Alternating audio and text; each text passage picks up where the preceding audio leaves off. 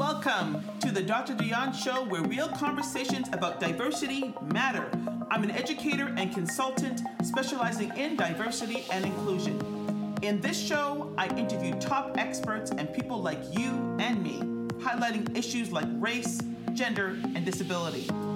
I'm here to create change, expand your understanding of what diversity means, and to continue the mission toward equality so that everyone has a fair shake. This show is not for the faint of heart, so put on your big girl and big boy pants and ride along.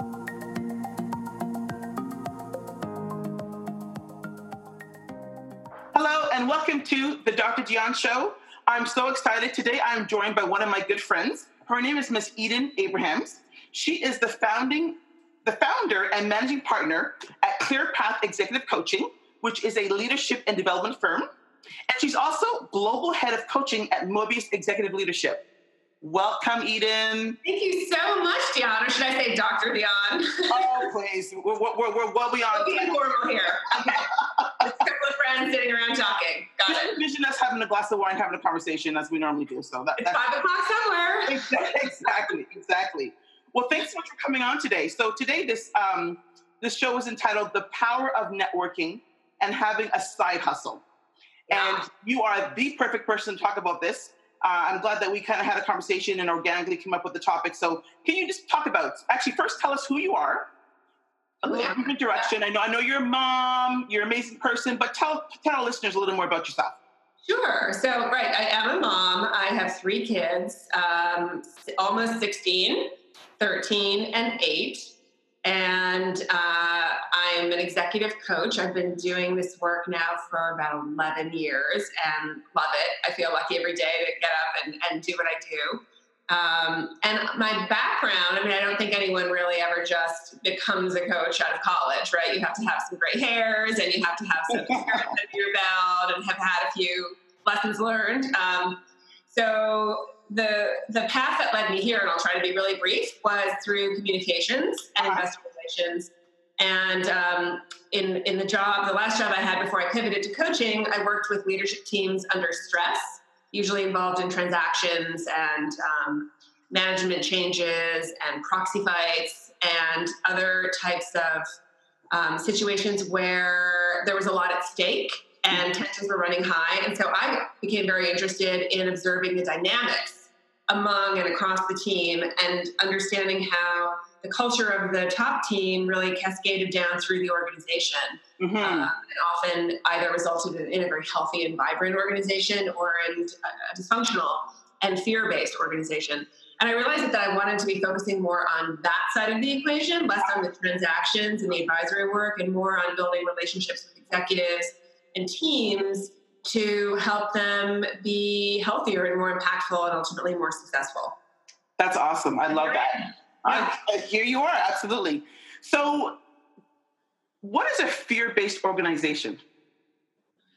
A fear-based organization, I would say, is the opposite of what we understand to be really important in organizations, which is the idea of psychological safety, where you can show up as your whole self. Yes. And be who you are and have feel empowered to have a voice, whether that's in an informal meeting with your team or in interactions you're having with other colleagues across the firm. Fear-based organizations, which, there are many of them, sadly, even though I think we all intellectually understand why it's not healthy to be a leader of a fear-based organization, or certainly to be an employee in one, result in people not being engaged, feeling like they can't be their best selves because there's some box that they feel they need to be living in. Often fear-based organizations, I would say, are highly focused on results and maybe on process too, but not so much on the people side of things. Yes. So there's another sort of interesting side effect if you work in an organization where there's a lot of fear and uncertainty and maybe like a whimsical kind of leadership team that's moving the goalposts or not being communicative or empowering, which is that, there's a fight or flight response that our brain has when we feel that we're under attack. And if you have a lot of cortisol in your system, you can't recruit the necessary cognitive function to do the best work. Yes. So there's this syndrome really, and Dan Goleman talks a lot about this in his work on emotional intelligence. There's a syndrome where in organizations that are highly dysfunctional, or I would say fear-based, everybody is sort of operating at less than full capacity because they're spending time internally sort of managing to the fear. Yes. And definitely, and not to mention the fight or flight. That's actually, you're in a constant state of stress, which is not good for your body ultimately. No, and that is something, unfortunately, that you take home with you and that continues over time to have detrimental effects on your whole system and on your overall health and well-being. Absolutely, and your relationships at home as well, for sure. 100%. And people don't recognize the magnitude that just having. Well, we spend most of our time at work, right? So people don't recognize, all those hours that we spend and that constant state of stress and anxiety. It has to take its toll at some point. So that's not healthy. No, not healthy at all. So it's heartening for me when I work in organizations where the leadership team takes the culture extremely seriously and deliberate about creating an environment where they're setting up the conditions for people to do their best work, to feel that they can be who they are, and to do the kind of deep collaboration, frankly, that's necessary today for companies to be agile and innovative and competitive in a marketplace that's changing really, really quickly. Absolutely, which is why I'm so proud to now be affiliated with Mobius. For your recommendation, thank you so much, and it's been great, and just going to the Next Practice Institute and getting that experience of just the commitment to just going deeper and just being more, as you said, your whole self, and just realizing the importance of just kind of spirituality and just connectedness. It was an amazing time. So anyone who's listening, you should really check out the Next Practice Institute next year at Mobius. But I do want to share too, before I digress a little more, how we met. Yeah. Yes. So the topic of the show is networking. So we actually met because you actually coached my husband, Robert, at his former company. That's right. Yeah. So do you want to share your conversation and how that came about?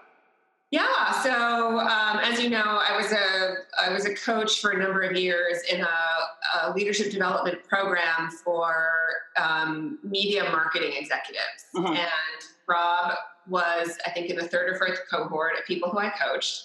And he was in Atlanta. You were in Atlanta at the time. And I remember we did a lot of our conversations by phone, but there was one of our meetings we did in person while he was in New York. And after that in-person meeting, he said, I really need to introduce you to my wife.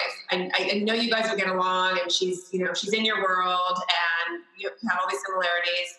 And I was like, great. And then, it didn't happen immediately. I think it was our very last session where he said, okay, and now that we're sort of concluding our work together, I'm going to really, truly introduce you to Dionne. And that was how we met. And then you ended up coming through New York for a few hours on your way back to Toronto, and we totally hit it off. Right? We did. We really did. And the rest is history. It's been so great. That you're so amazing. I love you. You're awesome. So, it's a mutual fan club. Absolutely. So to the point of this conversation, of course, it's been pretty thus far, but networking. So I wanted us to share that stories because if both of us kind of poo-poo the idea of meeting each other and not recognizing the value of meeting somebody else in whether in your industry or not, then we would have missed a golden opportunity to have not only a professional relationship, but also personal. So can you explain, what is the power of networking?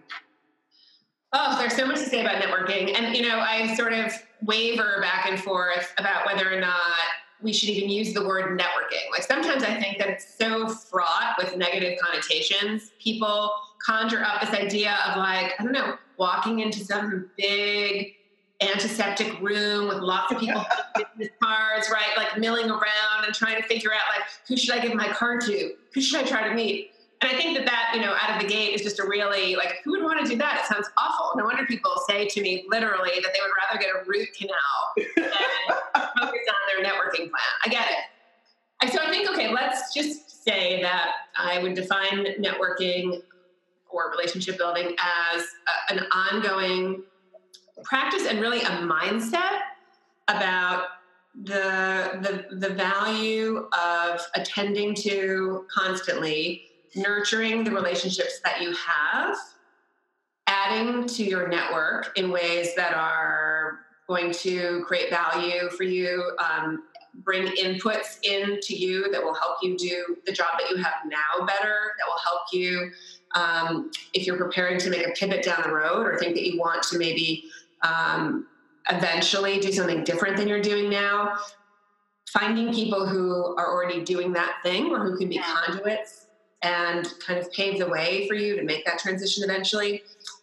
All those kinds of relationships are important. I would also add, I think this doesn't get talked about enough, there's a value to pruning your network. It's not the case that people who were helpful to you at one time or who you have a historic relationship with, but maybe no longer are someone who you enjoy talking to or you enjoy spending time with. It's okay to, not that you have to, like, in a harsh way, let that person go. Yes. You're dead to me, right? Not like that. But I think that you have to always be thinking from a sort of a future-oriented standpoint about who's in your network, who you want to continue to cultivate, who do you not know that you should know, and then who are some people who maybe it's just not worth spending a very limited resource, which is time, right? None of us have enough time to do the things we need to do. Who are the people that it's okay to not be actively maintaining strong ties with if you realize that that's no longer in your best interest to do so. And I like that. I like that point. And I think even people that you just meet. So we had a conversation prior to today, and I'll give the example of going to a conference in Atlanta and sitting at a table. I think it was like breakfast or something. And the woman who sat immediately adjacent to me just completely ignored me, just dismissive. I would say cold, rude. It's like, whatever. And I said hello. But it was a very weird dynamic, odd. And fast forward to maybe a few months later. And I got an email from one of my friends, a colleague, who said, "Oh, I want you to actually I want you to meet this person. I just met her recently. Can you connect with her?" So it turns out, of course, that it's the same woman who I sat beside at the conference in Atlanta who completely ignored me. So what do? Do I take the recommendation or take the request of my friend and meet with her and talk to her? Or do I just go with my first instinct, which is to say, you know what, you ignored me the first time, so what's the point of, why am I going there? So I'm sharing that story because I actually did meet with her. And when I met with her, it actually confirmed my initial thinking, which was that I found that the way that she treated me the first time, it was still very dismissive. And when I spoke to her, you can tell she was only about what she can get as opposed to cultivating a relationship. So that was a lesson for me. So you want to chime in on that? Yeah, I mean, it's a really unfortunate stance. And I think ultimately it's a very counterproductive one for anyone to take. This idea that networking is about what's in it for me. And so I'm going to sort of single-mindedly pursue conversations or try to cultivate relationships with people who I think can give me something. My partners and I at ClearPath did a newsletter over the summer that was entirely devoted to the topic of networking because it's something that we have so many conversations with clients. And I actually asked 6 people I know, 6 of the best networked people I know, to share some insights and thoughts about networking for my article. And the thing that there were a few things that struck me, but one of the most important sort of commonalities, I would say, across everything that each person said had to do with the idea that absolutely networking is a two-way street. And honestly, approaching any sort of initial conversation, sort of hat in hand, looking for something to get from this person without having put any thought ahead of time into what can you offer. Or really even, I think that what I would take away from what people said and the way that I've managed my own relationship building activities is to really take a long-term view. Go into a conversation with someone being curious. Who is this person? Where are they on their journey? Meet them where they are. They will inevitably have something to share. There's something you can learn from anyone, right? Yes. Mm-hmm. And if you take that approach and you maybe come away from that initial conversation understanding what's important to them, what potentially they could be helpful to you on longer term if you maintain and cultivate that relationship, then that's a win. And I think sometimes too, people feel that if they're meeting with someone or they've been set up in a meeting with someone who's much higher status, for example, or very, very senior, that they couldn't possibly have anything to offer that person. But it's never true. If you go into someone's office in particular, there are clues all around. You might see that someone's really interested in wine, or that they're really interested in a sports team. And, if you just ask some questions and make a, sort of develop a personal rapport, you can get a handle pretty quickly on what somebody cares about. And I was talking to someone who did that. He met with someone, and it was clear from the paraphernalia that they were a big wine fan. And he had just come back from a trip to Napa, and he had discovered this really cool little vineyard. And he followed up with a link to it and some recommendations of particular wines. And this person was thrilled, right? Mm-hmm. It's a relationship that's going to have legs because he was very generous about sharing some information that he knew was going to land positively with this person who he just met. That's right. And as you said, to your point, being curious and paying attention, because if you, I always say, if you talk long enough, you'll find something in common with somebody. And so being a good listener, right? So relationship building is always about, I think, being curious, listening to what the other person has to say. And then, there's a concept I think that's very important also in terms of preparing for any sort of networking conversation, or let's say informational interview even, which is knowing your ask. So, the rule of thumb is that you should know what your ask is, and it should always be low enough that the person can meet it. So if you are meeting with someone who's a friend of a friend, and let's say they you're looking for a social media manager job, and this person runs the social media department at a large company, your ask cannot be, do you have a job for me? Yes. Right? Yeah. Like, if eventually the conversation moves in that direction and it results in you getting a job there, fantastic. But really, the ask needs to be something like, tell me about, what some interesting trends are that you and your team are focusing on or grappling with. Where, what are some sort of competitors that are doing interesting things? You want to be picking their brain. You want to be asking them questions that show that you're interested in what they are doing there, and also interested in broadly understanding who they see as being sort of innovators or companies that are doing really cool stuff in the space who they might be willing to make an introduction to, right? Just information gathering and knowledge gathering. And also, of course, you want to demonstrate in the course of that conversation that you are, up to speed. You're someone who does research, that you have been thoughtful about the questions that you're asking, and you don't want to take too much of their time. And then depending on how the conversation flows, so you also really have to have your antenna out and be getting a sense of what this person might be willing to do or not willing to do based on the dynamic and the rapport that you built. You might be able to ask for a couple of specific names if you see on LinkedIn that they know so-and-so and so-and-so at some companies you have your eye on. Mm-hmm. You could, again, depending on how you read the tea leaves and where things have evolved, you could ask for something like that. So do you want to share that, if you don't want to, it's fine, but do you want to share that that anecdote where you met somebody, I think it was a coach, and you kind of shot for the stars and... Well, yeah. So, yes, I have many sort of abject failure stories, I think, to share. We all do, yes. This one is, I think this one is illustrative of what I'm talking about. It's not just knowing your ask. I think it's also paying attention to timing of who you meet with when. Mm-hmm. So I was very, very, very early in my coaching career.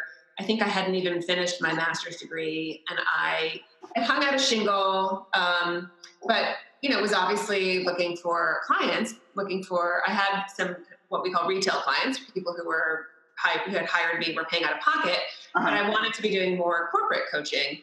And I don't even remember who, a kind soul who knew me said, I should introduce you to the person who oversees talent management and development at this big bank where I used to work. Mm-hmm. And I was like, that would be fantastic. Thinking already, like, that would be great. I know that these big companies have internal rosters of coaches who are kind of approved and vetted. And as opportunities come up, they, match these coaches to senior people in the organization. This is a really big organization. Great.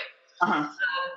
So this woman agreed to meet with me, and, I guess my ask really was, can I be, one of your go-to coaches on the list? And I think at that point, I didn't really have a good narrative about what my differentiator was as a coach. I'm not sure that I had a very robust or compelling story about why I was the right kind of coach to work with executives in that particular organization. I'm quite sure that I wasn't able to really share in an articulate way my framework, my methodology, my tools. And then at the end, she sort of said, like, well, I was happy to have this meeting, but I don't know you. I don't feel like I have a good sense of, the kind of coach that you are. And at this juncture, I really don't think that I would feel comfortable recommending you as a coach. Wow. And I was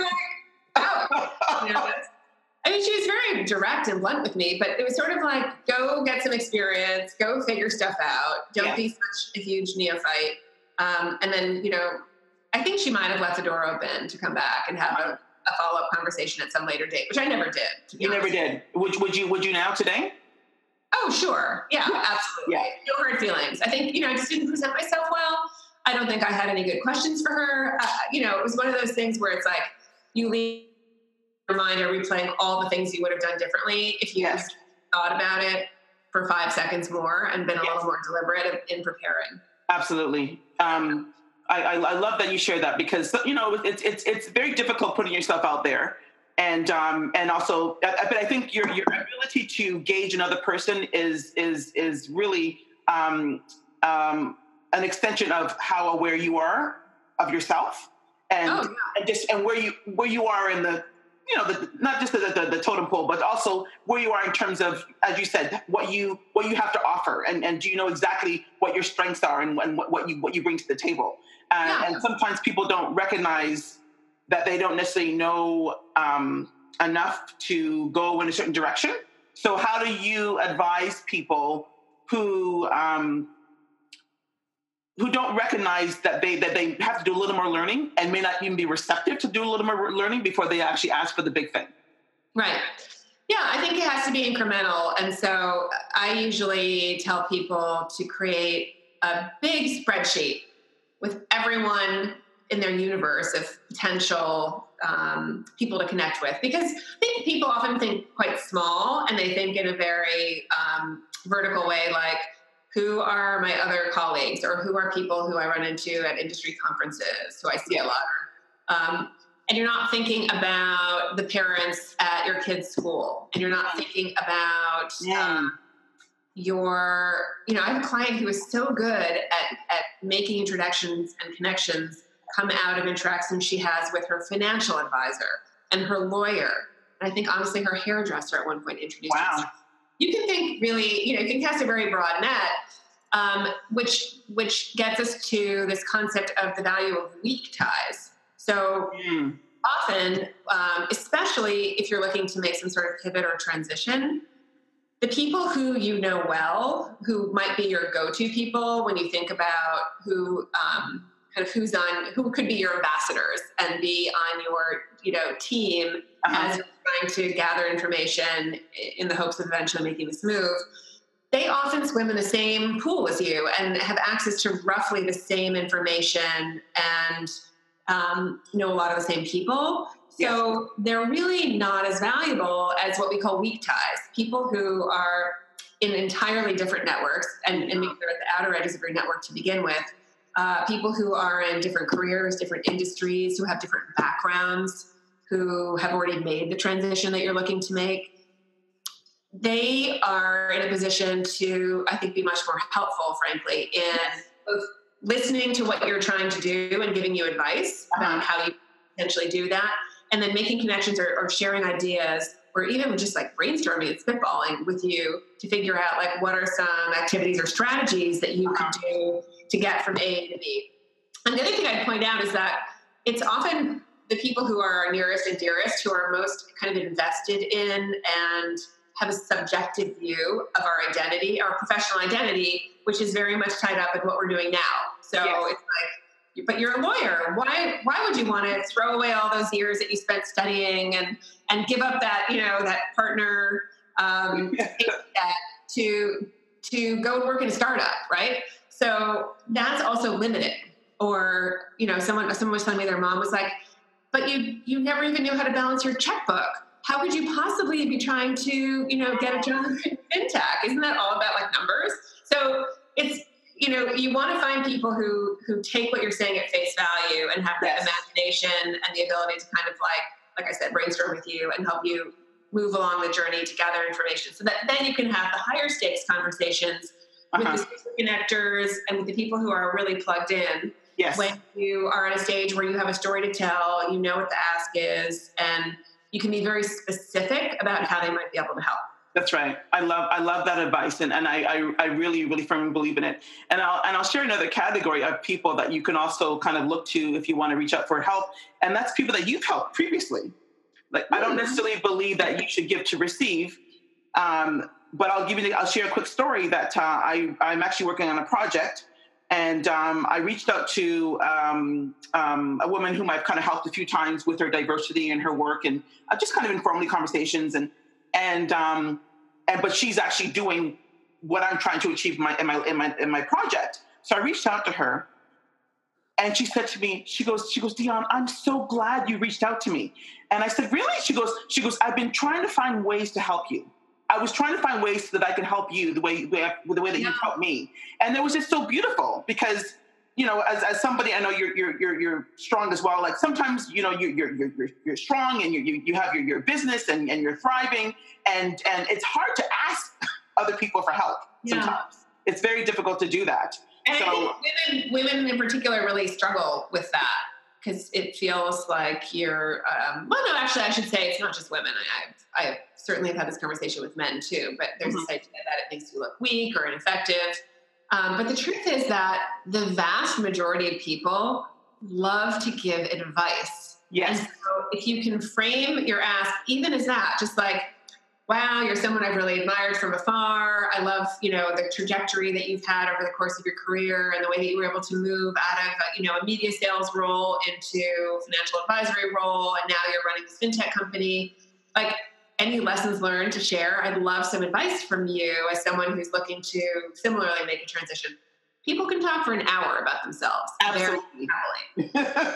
And if you're listening and doing a good job of listening and you follow up with a thank you note and you point out a few things that were really helpful that they shared with you, then that could be the start of a beautiful relationship. And you've activated this person now to be part of your change process, hopefully, so that if and as they hear about opportunities that kind of jive with what you've shared that you're looking for, they'll think of you, right? And that's really... Absolutely. Yes. That's the goal.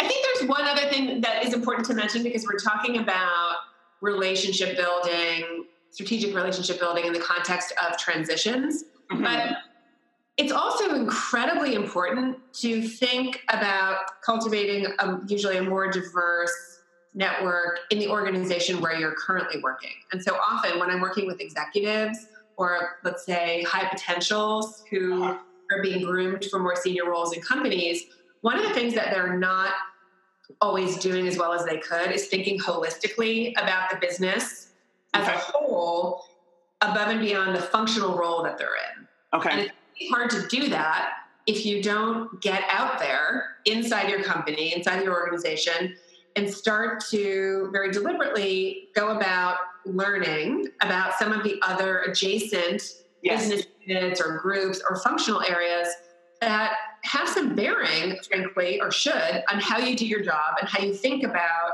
the sort of overall business strategy. Yes. So I often advise people to, if they're looking to think more strategically and think at a higher level, kind of from like a higher balcony when they're considering both their own strategies for their business group, but also how they can add value across the organization more broadly and have more impact at the enterprise level.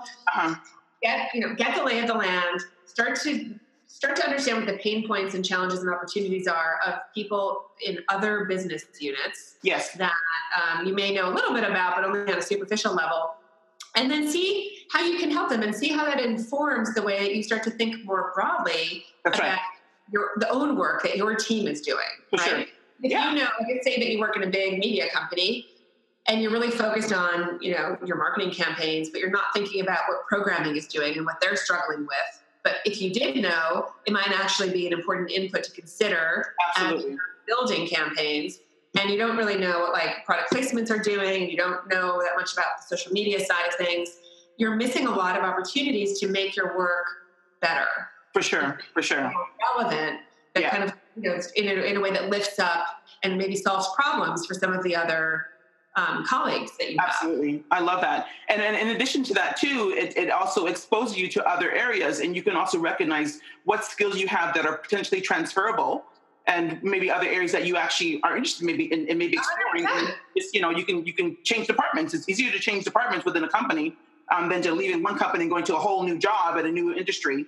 So exactly. And that's something I always talk to clients about is like, before you throw the baby out with the bathwater, you may not be like super happy or see a path to bigger and better challenges in your current role, but what else is out there in your organization that could be potentially interesting? And how do you, it's nice when you don't have a sense of urgency and you have a job and it's not right. How can you sort of create this campaign to learn more about other business units or other parts of the company, and then potentially make a leap over there, find a sponsor who will kind of take a bet on you, or get on a cross-functional project, better yet, so that you start to meet more players in that part of the organization. And then it's much easier to make that move. Absolutely. So it goes back to the word curious, right? Just being curious as to what's out there. Absolutely. I love that. And speaking of which, so, the part of, this conversation is about the side hustle as well. So if you keep that curiosity going, and you recognize, for example, hey, I'm good at making quilts. Why not look into that? Why not look into how you can actually create a business out of it, or do some kind of side hustle? These days, as you said, people are not necessarily they're not linear anymore. You usually having 3 and 4 things going on at the same time. It's also creates more security for yourself too, if you're not complacent in one particular thing. But I think it's good to diversify. So what do you think? Absolutely. It's the same principle really as when you think about a financial portfolio, right? Like you want diverse assets to hedge against, the stock market cratering or, bond yields dropping. And the same holds true really for the way that you think about the skills that you have and potential revenue streams that you might want to focus more on or less on, some of them over time. But we are in this world now, it's called, there's this term, it's a VUCA world, volatile, uncertain, complex, and ambiguous. What that means is that even if you feel in your job on a day-to-day basis that things are stable and solid, the truth is that, that's not really true. Yes. Everything is constantly shifting. It's a very dynamic work environment. Entire industries are being disrupted, right? Yes. And so if you essentially have all of your eggs in that basket, everyone you know now is similarly out of work, professional, in the same career that you had, you're really going to be in a tough bind when it comes to finding what's next for you. But the beauty about a side hustle is that ideally it's something that you really enjoy. I've seen side hustles defined as revenue generating activities. I personally kind of broaden the funnel a little bit to define them as activities that you enjoy, that are fun for you, that allow you to learn a new skill, that maybe put you in a very different realm with different kinds of people than you have access to in your sort of day job, that help you build a skill and that make you more versatile and well-rounded. There's also like a lot of research about the fact that the most creative people are people who cross-pollinate a lot. So if you're, if you work at a law firm or you work at a bank or you work at a tech company and you're hanging out with engineers all day, that's going to create some sort of, group think essentially. It's not going to expose you to some interesting ideas that people who move in other circles just, have. And it's like air. It's the air you breathe. So you want to really diversify the inputs that you're getting. And you also want to continue to be on this growth path where you're learning new skills. Because eventually, and I see this all the time, and I'm sure you do too, we're all living longer. We're all, working longer. This conventional notion that you would basically choose a vocation and then just kind of ride this escalator up and move into more senior roles in that very narrowly defined career, Mm-hmm. and then, hit age 65 and get your watch and retire. That whole model has been blown up. Like that's not happening anymore. Right.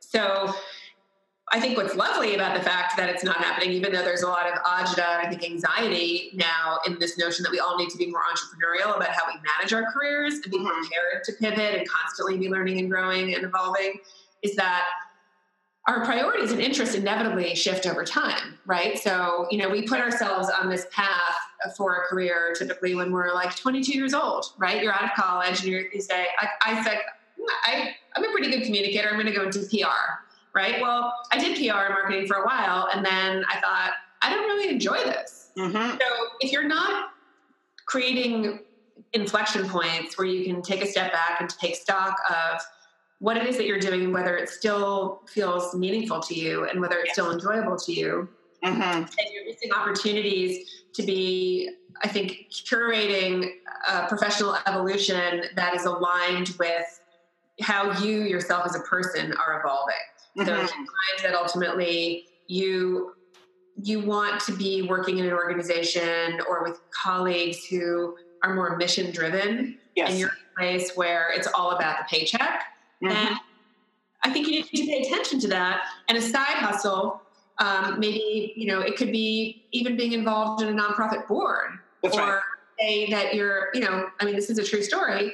Someone had a child with pretty significant learning disabilities, and in the course of managing that for her family and getting very involved in that community, and getting an understanding of which schools were best for which types of disabilities, that eventually became this passion. And she left her day job. She was a lawyer. And this is what she does now. She's an advocate for parents who have children with special needs, right? And she couldn't be happier. That's so awesome. A lot is, I think, paying attention to how the things that interest you and motivate you and that you care about are shifting over time, and then finding ways either in evolving your job. It doesn't have to mean that you're leaving your organization. It doesn't have to mean you're doing something entirely different, or, really carving out time to have these side activities, hustles, or passion ventures that are feeding and energizing you in ways that you're not going to get in your sort of standard normal paycheck job. That's right. I love that. So somebody listening, and they are thinking about kind of moving out of what they're doing. They've been doing for 20 years, 30 years. They want to try something new. They have a small network of people, or even a large one. What advice would you give to them? What would be the first steps for them to actually start making progress towards kind of segueing out of to their original position?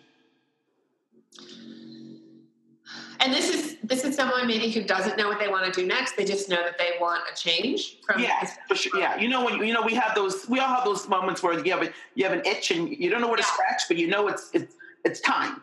So how do you advise people on that? I mean, I tend to think of this process as a scavenger hunt, right? And so I love that. You start where you are with the information that you have, and you do some brainstorming. You think about maybe every fantasy you ever had about the jobs that you wish you had done, or if you have a friend who always seems to be telling you these great stories about what she's doing at work, and that you're sort of like, wow, why am I not having experiences like that, or having a chance to flex those muscles? I think it's important to start opening the funnel really wide. So, that dream of having a quiche business, maybe going back to school and becoming a teacher, whatever it is that you've ever thought about, just get it out there. And then you can go through the process of winnowing. And I think the winnowing piece has to do with, okay, how much education is involved? How much of a hit can I take financially? Am I the primary breadwinner? Am I in a position where I could theoretically go spend a year in Paris studying at the Cordon Bleu, and then kind of taking my time about building a catering business because we've got money in the bank and that's not an issue? Or is it more like, wow, whatever I do, I can't really afford for more than like 3 to 6 months to take any sort of hit in terms of what my monthly intake is, because that's going to have really negative ramifications for our household budget. And so you have to start layering the practical stuff too. Is there an educational component? What are the skill gaps that I have that would prevent me from, moving from here to there? And then once you've done all that, and there's an exercise I like to assign to clients, which is, I call it must-haves, would be nice, and deal breakers. So it's thinking about without censoring yourself, what are the essential, like, most important aspects of whatever it is that I do next? And you could say, like, has to be 30% travel. Has to be a commute no less than 20 minutes or no more than 20 minutes. I have to be working with people who are mission driven. Just again, don't censor yourself. Put it all down in that column. The would be nices are more like, it would be nice if I were making $350,000, but it doesn't have to be that much. It would be nice if it were a startup where I could bring my dog and they have beer on tap, but not essential. And the final column is deal breakers. So those really are like, even if everything else was in one of the other two columns, if you are going to be taking a job with a boss who you suspect may be a sociopath, that's even if you get the 350,000, even if you can take your dog to work, even if you're on tap, even if, on and on and on, that's going to be something that will ultimately not allow for a satisfying experience, right? For sure. So getting clarity on what that stuff is, and then generating some hunches about what career path avenues to explore. That's really where you need to sort of take that wide funnel to get to the narrower kind of threads that you're going to start to pursue and explore.